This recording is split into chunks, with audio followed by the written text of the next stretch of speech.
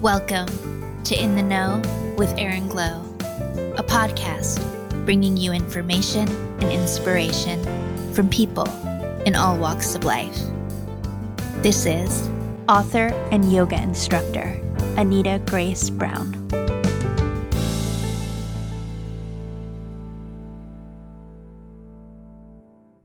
All right, everybody, welcome to another episode of In the Know with Aaron Glow. And today I have a very impressive guest. Her name is Anita Grace Brown, and she is a poet, a mystic, a wife and mother, and she enjoys sharing her testimony of immense healing. It turns out the body has always been our best friend, is what she says. As a Jesus follower, she brings the gospel alive in a fresh way through the chakras and the nervous system in her first book, Kamikaze Yogi. So welcome to the show, Anita. It's great to have you here. Hi, Aaron. It's really great to be with you. I'm very excited to talk to you. You have your book, Kamikaze Yogi. We're going to talk more in depth about that in a minute, but I wanted to start off the interview by just asking you how you grew up. If you could tell me a little bit more about yourself, your background, where you grew up, what kind of child were you, your teen years, anything you want to share that might be interesting to the listeners. Okay. I am an only child, and I grew up with my mother and my grandmother in a really small house in South Jersey. And my grandmother and I called her my Oma, were German, and she and I shared a bedroom from when I was 9 until when I was 18. So, very much like a sister. And being an only child, that was really special. And my mom worked really hard. She had to work two jobs. And I never met my birth father. And so, a big part of my story and my healing is around the questions that arose around his identity, what happened to him, and the fact that my mom felt like she had to cover up some things to protect me, to not feel ashamed of some of her own choices. And so that was a big missing piece. And I'm sure you might have some listeners that either they could be adopted or they have a similar story of not knowing their father. And yeah, that's what comes up as you ask that question. So I was a really outgoing child and teenager. I loved being with my friends, being a cheerleader, and I loved school. I did well in school, and I was first generation to go to college. So that was a really big deal for my mom to be able to help me get to University of Delaware. Wow, so that's a very interesting story you have there. And that actually leads me into my next question, which is, was there a significant event in your life or struggle that, led you on the path you are on now and how you help people today? And it sounds like a lot of it has to do with your birth father. Yeah. So when I was 38, so fast forward a few years, my mom sat me down, and it was a few years into us having an internet. I don't remember exactly what year we all began using it, but she realized that the story that she had crafted about the man in the picture in the uniform that was her husband, that she told me was my father, she knew that now with the internet, if I went looking for him, he would say, "I'm not your father." So she figured she'd better tell me the whole story. And in telling me the whole story, that meant telling her husband the whole story. So she had been married to Jim at that point for about 20 years, and he did not know that she had had an affair.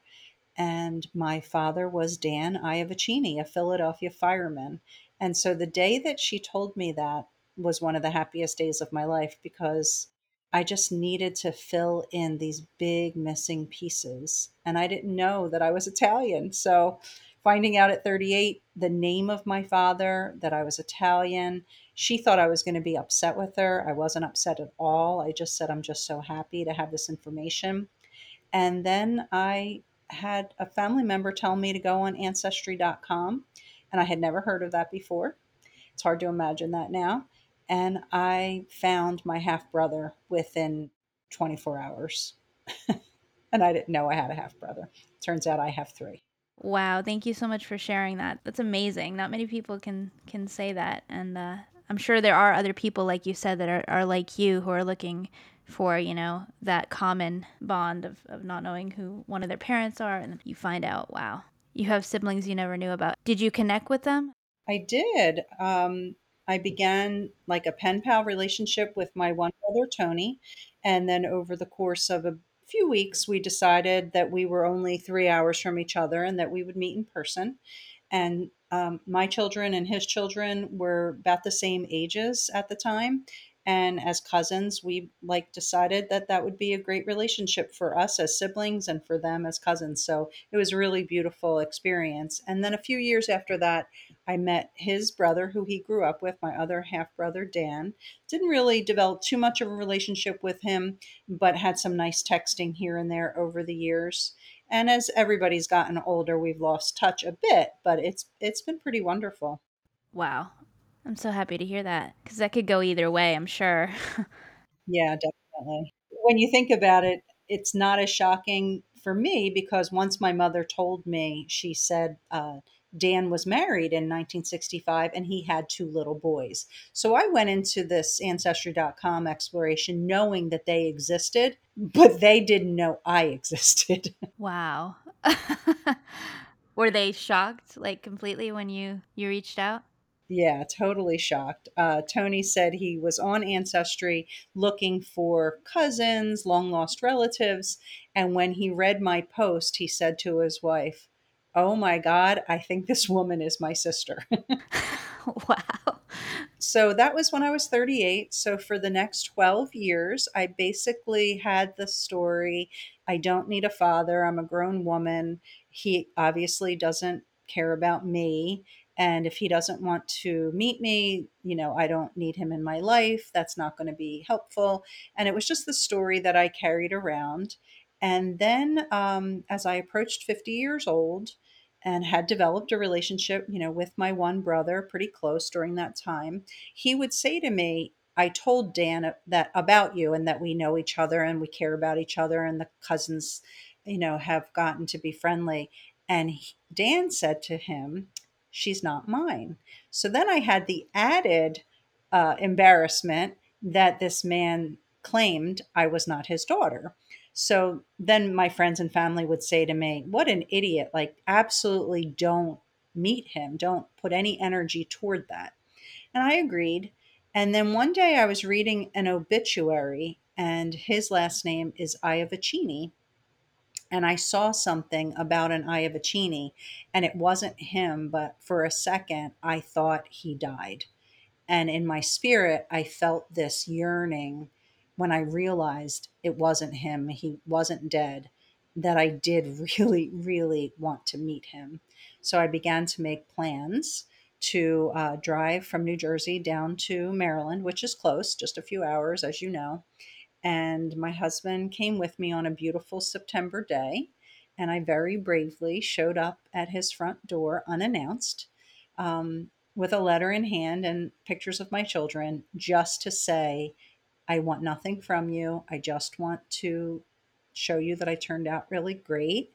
I have a good life, and you have these grandchildren. They're great. And you're off the hook. Like, you don't have to worry. Literally, nothing to worry about." And his wife was furious that I was there, and she tried to slam the door in my face and told my husband and I that she didn't believe me. And in the midst of his wife saying that, he looked me in the eye and he said, "I'll take your letter, I'll take your phone number, and I will be in touch." And I left there on cloud nine, that I did what I set out to do, and that I knew that he knew in that moment when he looked in my eyes that I was his daughter. And we were there overnight in a hotel. And we were getting on the road the next day to head home, and the phone rang, and it was his wife saying, "I'm so sorry I was so rude to you yesterday. If you're willing, would you please come back and visit with us?" And so we went over there and we spent about 2 or 3 hours getting to know them. And the man who claimed that I wasn't his went into his chest and pulled out my baby pictures, and I turned them over one by one, and there was my mother's 20-year-old handwriting. "Oh, Dan, look how beautiful she is. Won't you please come back to us?" And here he had left everybody, his wife and those two boys, my mom and me, and he just disappeared for years.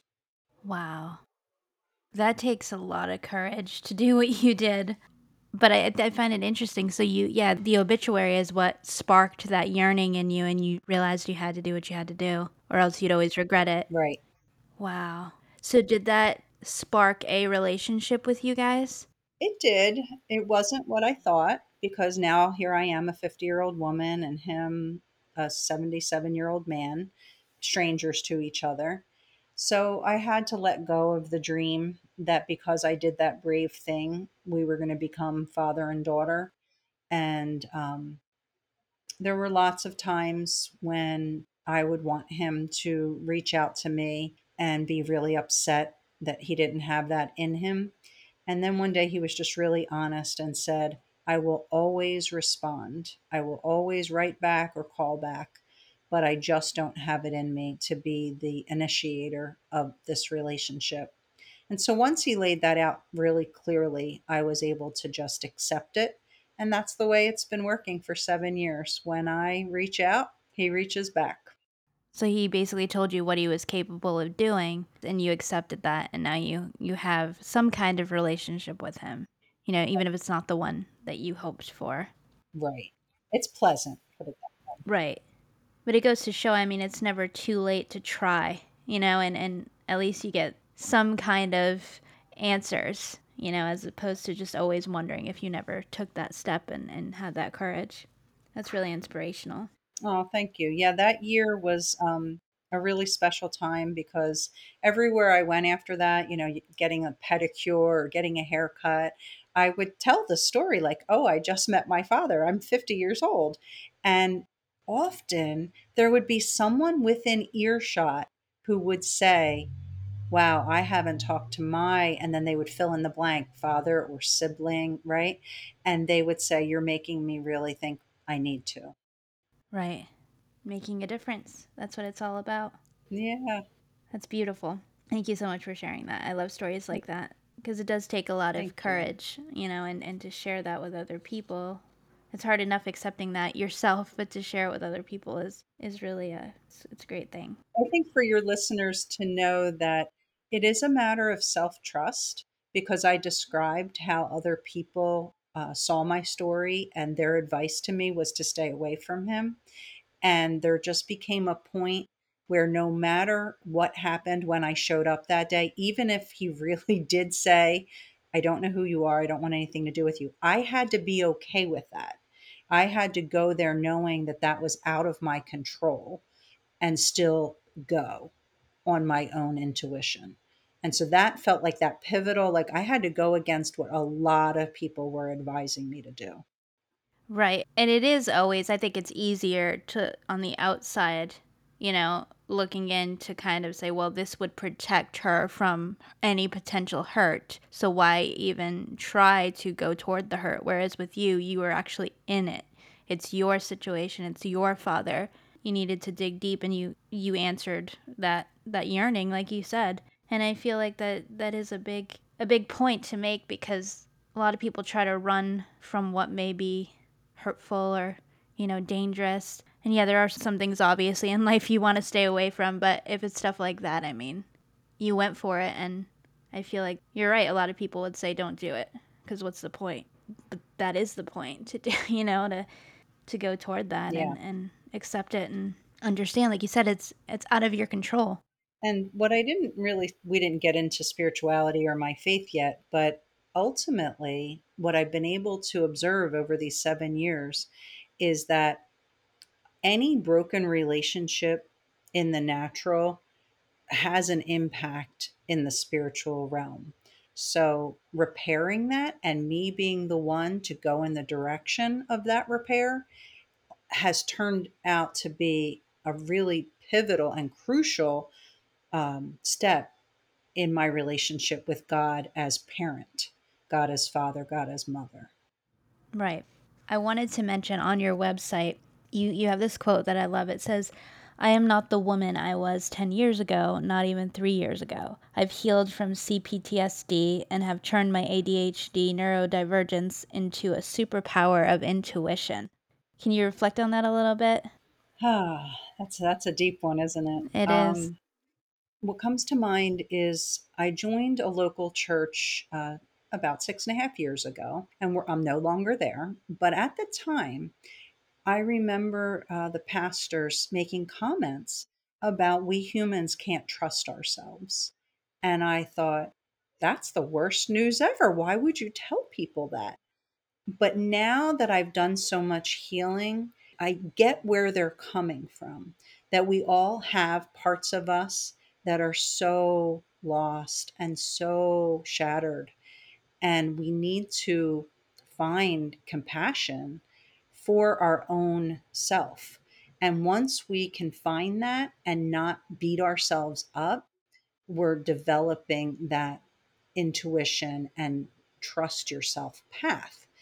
And now I would say I have immense trust for myself and immense intuitive gifts that come from staying the course, of not rejecting the parts of me that feel really like in my shadow or really, strange. And I say strange because the book does have aspects of poetry and scripture interpretation that some people might find to be strange. The same church, the same pastor, he read the book, and I found this to be a huge compliment. He said to me, I loved your book, Anita. I found it to be really strange. And he goes, I know that sounds like it's not a compliment. He said, but the Bible is really strange. And the more I contemplated that, the more I thought that's really what we humans resist, is what's strange in us or what's strange about others. And the more we can develop a curiosity and like an expansiveness to not reject, but to lean in, I think that we find some superpowers. Okay, so that leads me into your book. If you could tell me a little more about your book, Kamikaze Yogi Christ, Yoga, and the Courage to Emerge. That's the title. It came out last year. And I noticed on the back of the book, you have something, and I'm going to read it. It says, "You are more resilient than you believe, wiser than you know, and more conscious than you think. If this concept excites you, then step forward and enjoy some body prayers to quiet the mind and soften the heart." So, yeah, tell me about the book. It digs deep into your faith, like you said, that's very important to you. And yeah, why did you decide to write it? If you could give people like a synopsis about what it is and why they should read it, what would you say? There's, all different kinds of readers. People could come to it because they're curious about yoga, and they could come to it because they either already have faith or they want to expand their faith. And I hope I, speak to both types, about how they're intertwined. And in my experience, Christianity doesn't have a lot of practices. It doesn't have a lot of advice on how to pray and how to be in your body and feel safe in your body. And so this journey on my yoga mat, as I developed a nervous system that began to heal from childhood trauma, from abandonment, from having a mother having to work two jobs and, not a lot of capacity for presence for her little one. No judgment, just is what it is. And I don't see how you can have a deep, growing faith in this unseen, mystical, mysterious realm without practices, because the practices work with human fears and human memories and human stuck energy. We all know that we, live that way. We're not present a lot of the time. We're stuck in our heads, thinking about the past, worried about the future. And so the yoga is the place where every time I got on my mat, I checked in versus checked out. And so now, as a teacher for almost 15 years, I tell people this is your hour. And sometimes it's going to feel glorious and you're going to feel so peaceful. but sometimes you're going to come up against your crap and you're going to not want to get back on your mat because it's so um, the way that it calls you to address your stuff and your personal responsibilities and the ways that you might be hiding. So that's where you need faith because it's not just about you and your crap. It's about this larger picture and this larger source of love that we can all connect to. So I think it's crucial for people to contemplate that if they are people of faith, what's their relationship with their body and why I call it a body prayer, and how they're doing with being the one who bravely keeps checking in instead of checking out. And you include a beautiful prologue at the beginning, and it is a poem of sorts. And correct me if I'm wrong, but it's about a May day during the COVID pandemic and what you were feeling in that moment. Correct. And I just thought it was beautiful when I read it. I love it so much that I wanted to see if you could read it to our listeners. And it's at the very beginning of the book. And if you could just, yeah, just read it, share it with them. I would love to. It's a late May day. Fierce winds as if March, no sign of the sun. I'm at my in law's beach house to finish what God started over 2 years ago, this book. Last week, our 22-year-old daughter graduated with high honors on a full scholarship from Syracuse University. Because of the pandemic, we could not celebrate her capped and gowned in glorious joy, nor celebrate the energy of life, the promise of future in and with all the human doings in her class of 2020. On this May Day, I slightly resist, then go outside to move my body, walk the dog. I pick up the pace. I sprint for a block. Minutes later, on seeing a sign displayed in a living room window for someone named Bill, a new Rutgers graduate, I burst into tears, unable to touch the memory, that significant period of my life when I graduated college, the first generation of my family on American soil to do so.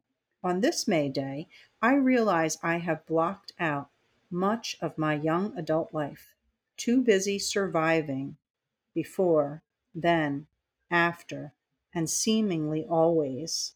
Father, forgive us. We know not what we do. We don't block and numb because we want to. We don't intentionally abandon our inner child out of cruelty. On this May day, with fierce winds, purposefully stirring my inward sea, with a faceless Bill in the window, no caps tossed in the air at Syracuse, my own non celebration folded away in a drawer of past, I weep openly, telling my 22-year-old self, I haven't forgotten you. I am here. You are here. We are reunited. On this May day, the wind swirls round my younger self.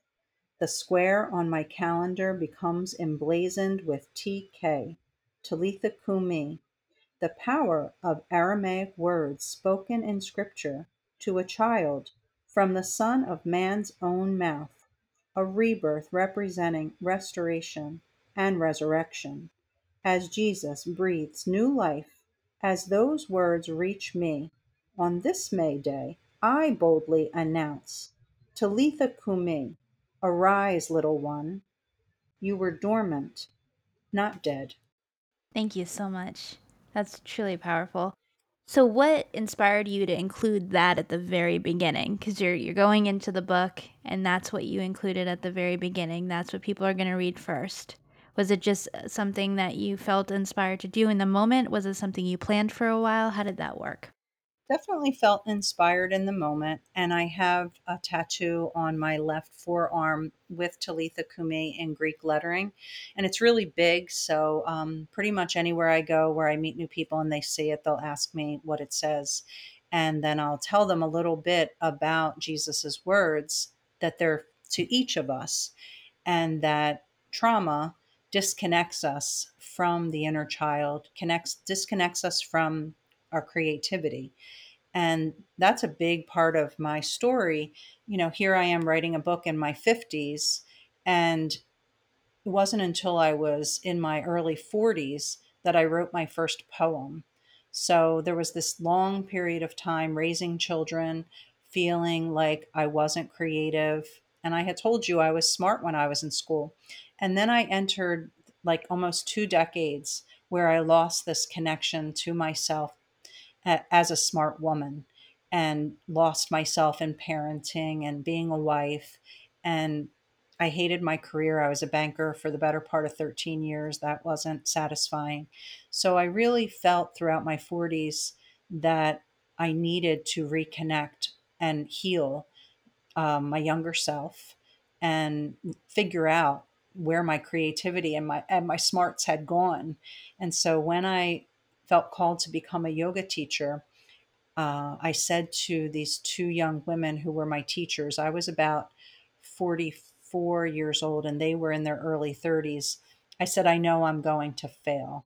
And they said, they didn't know why I said that, but I just had this deep rooted fear of failure, that I was in my 40s now and I wasn't going to be able to do anything fresh or successful. And words have power.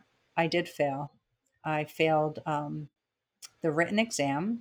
It was a take home exam. Doesn't even make any sense how I failed it. I had done the physical teaching and was told, you're going to make a great yoga instructor someday, but you failed the written exam, but we're going to give you a second chance to redo it. And I said, oh, I really appreciated that. And I thought to myself, I really spoke that. I said it over myself and it happened. I believed that I would pass. So I went back and I redid the test to the best of my ability, I thought, resubmitted it, and they failed me a second time. They told me that I disrespected them by handing in such a poor paper. And I said, I don't understand. Like, I'm doing the best I can. And they said, sorry, um, move along. And some fire within me just rose up. I was so angry. And I wrote them a letter and I said, you can't do this to me. I was meant to be a yoga teacher. And I'm going to be a great one. You need to help me pass this exam. I can't. It can't end this way. I'll do it anyway. I said, I'll be a yoga teacher without this certification. And somehow I convinced them to give me a third chance. And as I was doing the exam the third time, I came up against these blocks of entitlement. Like, oh, you've been volunteering and teaching for a few years without this certification. You don't really need this. You're pretty good. And that entitlement is ugly. Like, talk about the shadow, talk about the ways that I found these parts of myself that didn't know how to dig deep and work hard, and didn't believe in myself, didn't know that I had that capacity. I just had this story of, well, that's good enough. It's going to have to do. And then when I just kept failing, I had to face this. Well, it's not good enough. They're not going to accept it. And passing that exam on the third time was, you can probably hear me smiling. It was everything. I was so proud of myself.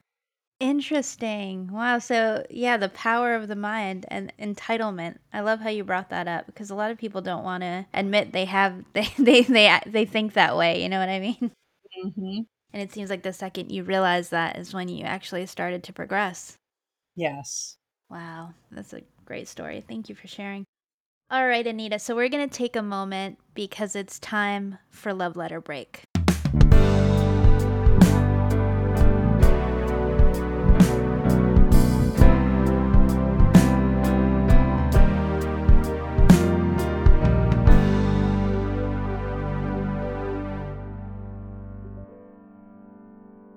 Now, Love Letter Break is a break in the episode where I ask my guests to come up with 1 to 3 people that they want to express gratitude for and just, say thank you. Some people who have impacted their life. So, Anita, who are the people that you chose and what would you like to say to them? My husband, Bob, we've been together for 30 years. We just celebrated our anniversary in October. And we're the yin and the yang to each other. In the book, my endorsement or my acknowledgement to him was, you're the key to my kite. So if you can picture two people who really harmonize one another, that's our marriage. And we figured that out over these 3 decades. Just so grateful for his support, his grounding presence, his hard work. He's so dedicated to our family, and it's just everything to me. And that's really what freed up his love, freed up my path to write a book and to become a coach and a yoga teacher, kind of in second half of life. I'll thank my mom because we've been through a lot together. And Renee is a very special lady. She has a lot of people who love her and appreciate her gifts. She spends hours every day creating afghans and scarves and hats, beautiful crocheted items. And she's retired now, but she worked really hard her whole life. She really wanted to just put me first to have better than she had. And I would say she succeeded. I have a really great life. Great. Thank you so much for that. All right. So on your website, you have what's called the bridge model of coaching. Can you tell me more about that? Yeah, what I loved about that was bringing in the yoga right into the coaching model so that we have that initial check in, that baseline. Like, how are you feeling in this moment? And the person can identify, I'm anxious or I've been stuck. And they can be really honest. And then we have R for regulate, and we're going to breathe together and we're going to ground together and trust that that interconnectedness really is going to almost like that heart resonance across time and space is a real thing. And we're going to regulate and we're going to draw closer to one another. And then the I is innovate, begin to ask questions so that you can explore what you want to accomplish and what the blocks are. D is design, continue on that. Um, G is the growth that you want to experience and execute. So I love that it's generally in 30 minutes, we can accomplish a lot and basically partner so that the client can really feel that I'm in tune with who they are and what they need. So you're an author, you're a life coach, you're a yoga teacher. You do so many things. Is there one thing that you enjoy the most? And if not, like what do you like about each of them? Is there one particular thing or do they all kind of come together? They do. They come together. During the pandemic, I couldn't teach much yoga. We weren't doing that in person, and I wasn't sure I was going to go back to it. And now I teach senior citizens 2 mornings a week in person, and I just love it so much. And it's perfect for me because I've always been an intuitive teacher where I don't teach the same routine and I don't teach the way that I was necessarily trained. I read the room, I read their bodies, I read the energy, and I bring, basically what I intuit is needed that day. So sometimes students love that, and sometimes they're really challenged by it because they don't know what to expect. But I have the seniors in their 70s and 80s saying to me, even though we don't like your style sometimes because it makes it hard, we know that our brains need that. So it feels like I'm like the perfect teacher for them instead of somebody who just comes, basically with this same class plan. You never know what you're going to get. So I love that. And then I have a breathwork practice that's my signature course called I'm Going to Stress You Out. It has a little smiley face after it. And I've been teaching that on Zoom. Basically, the thinking behind that and the science behind it is that we all do carry that internal stress and inflammation, and that a little bit of discomfort done with intention. So it's just a breath practice that is fast paced, and there are some breath holds that make you uncomfortable.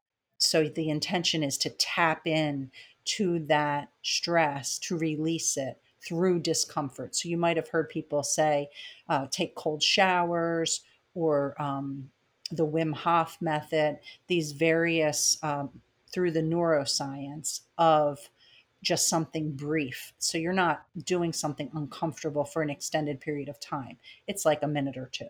Yes, I've looked into that method before. I was suggested that. And yeah, it's pretty intense, but it's really really cool how that works. It's all about the breath. It is.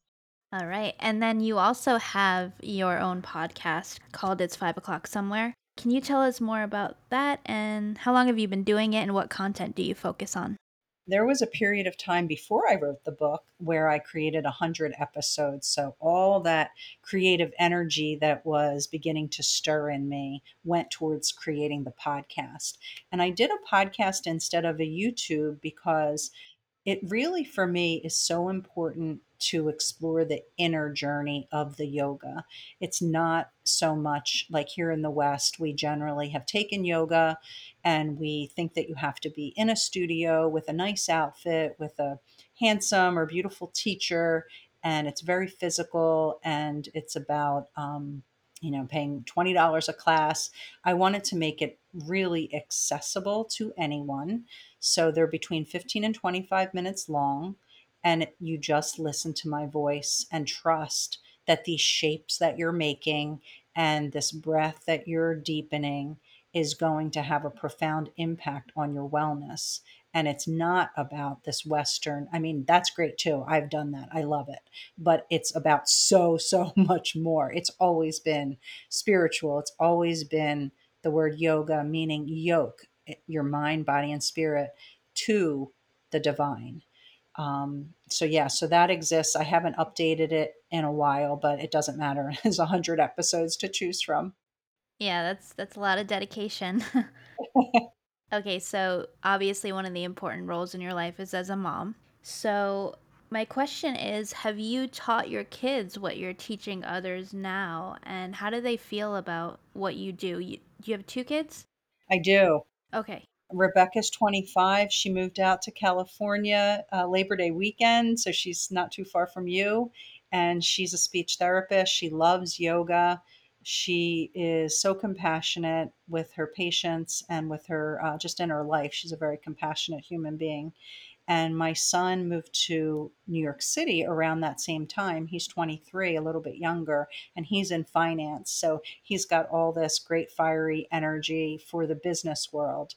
And yeah, I see my influence on them and how Bob and I are very different. We parent differently, and how they've gotten the benefits of both sides, the more the intuitive, and then he's got that, he's a lawyer, so he's got the legal mind, the rational, the logical, which of course I have that too, but we need to balance the masculine and the feminine within each of us and not think that we have to choose one or the other. We definitely can find the harmony of the both, and I see that in my children.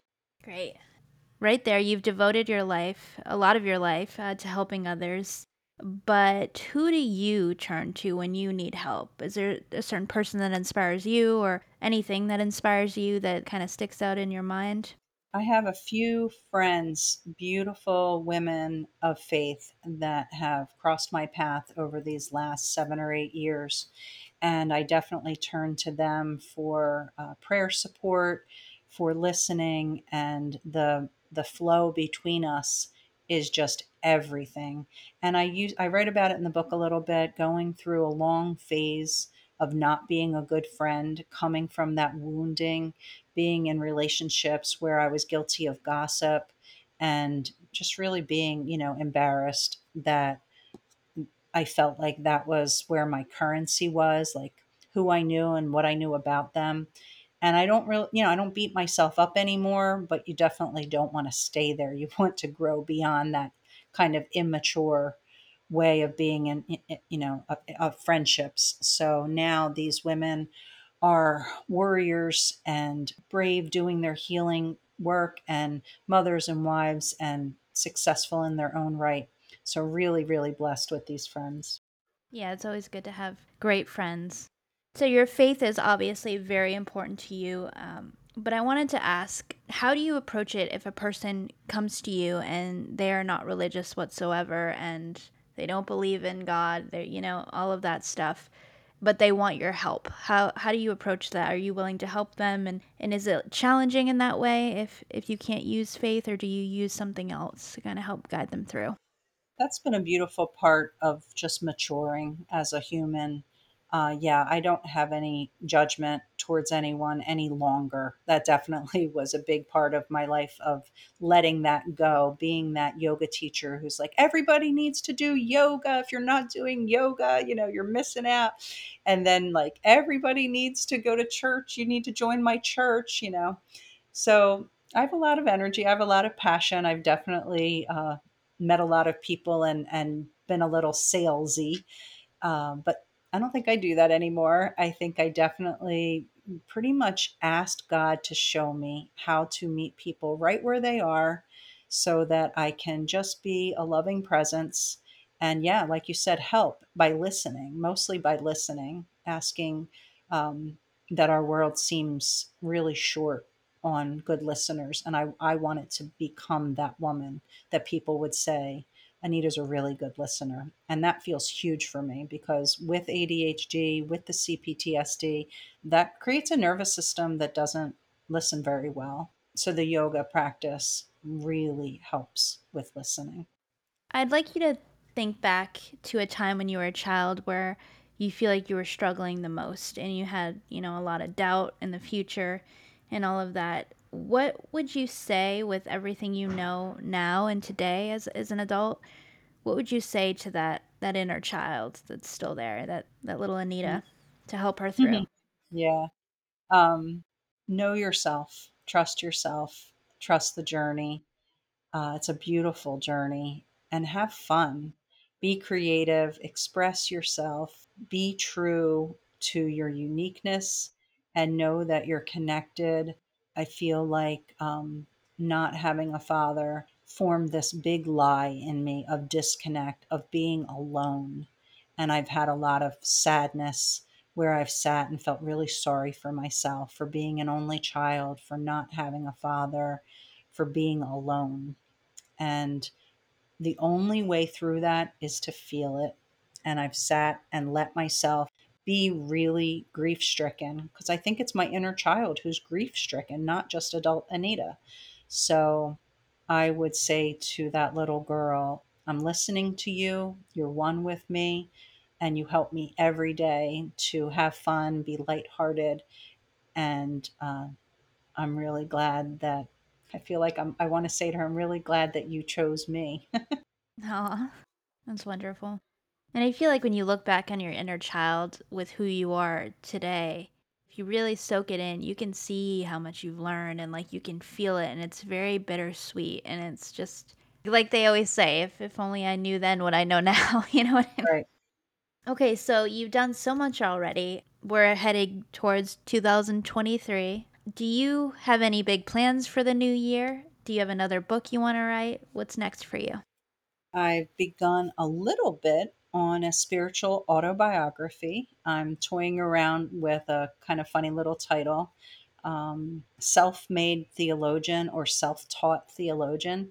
That same pastor I mentioned earlier, that was one of his gifts. He made each of us feel like when you pursue God, you can know God, and God is so personal and knowable that the people that study theology, like, they're no better off than you are. And I really believe that, and that is my personal experience.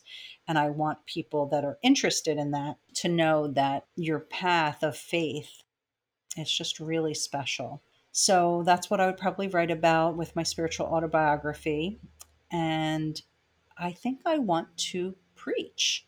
So I don't know how that is going to. I mean, I preach by teaching yoga. I feel like this is kind of, maybe an odd word for it, but to me, telling my story, my testimony is preaching. So I want to do more of that. It sounds good. You'll have to come back on the podcast when you have all that out.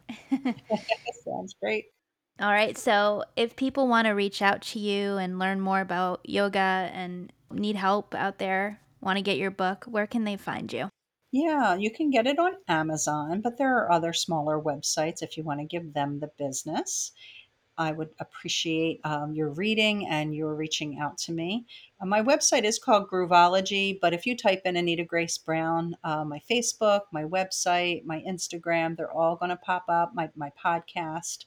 And Yeah, I would love any private coaching clients, or if anybody wants to take the breathing course that I offer about once a month on Zoom as a group class. So you could email me, or you could reach out to me through those other ways to get into that class.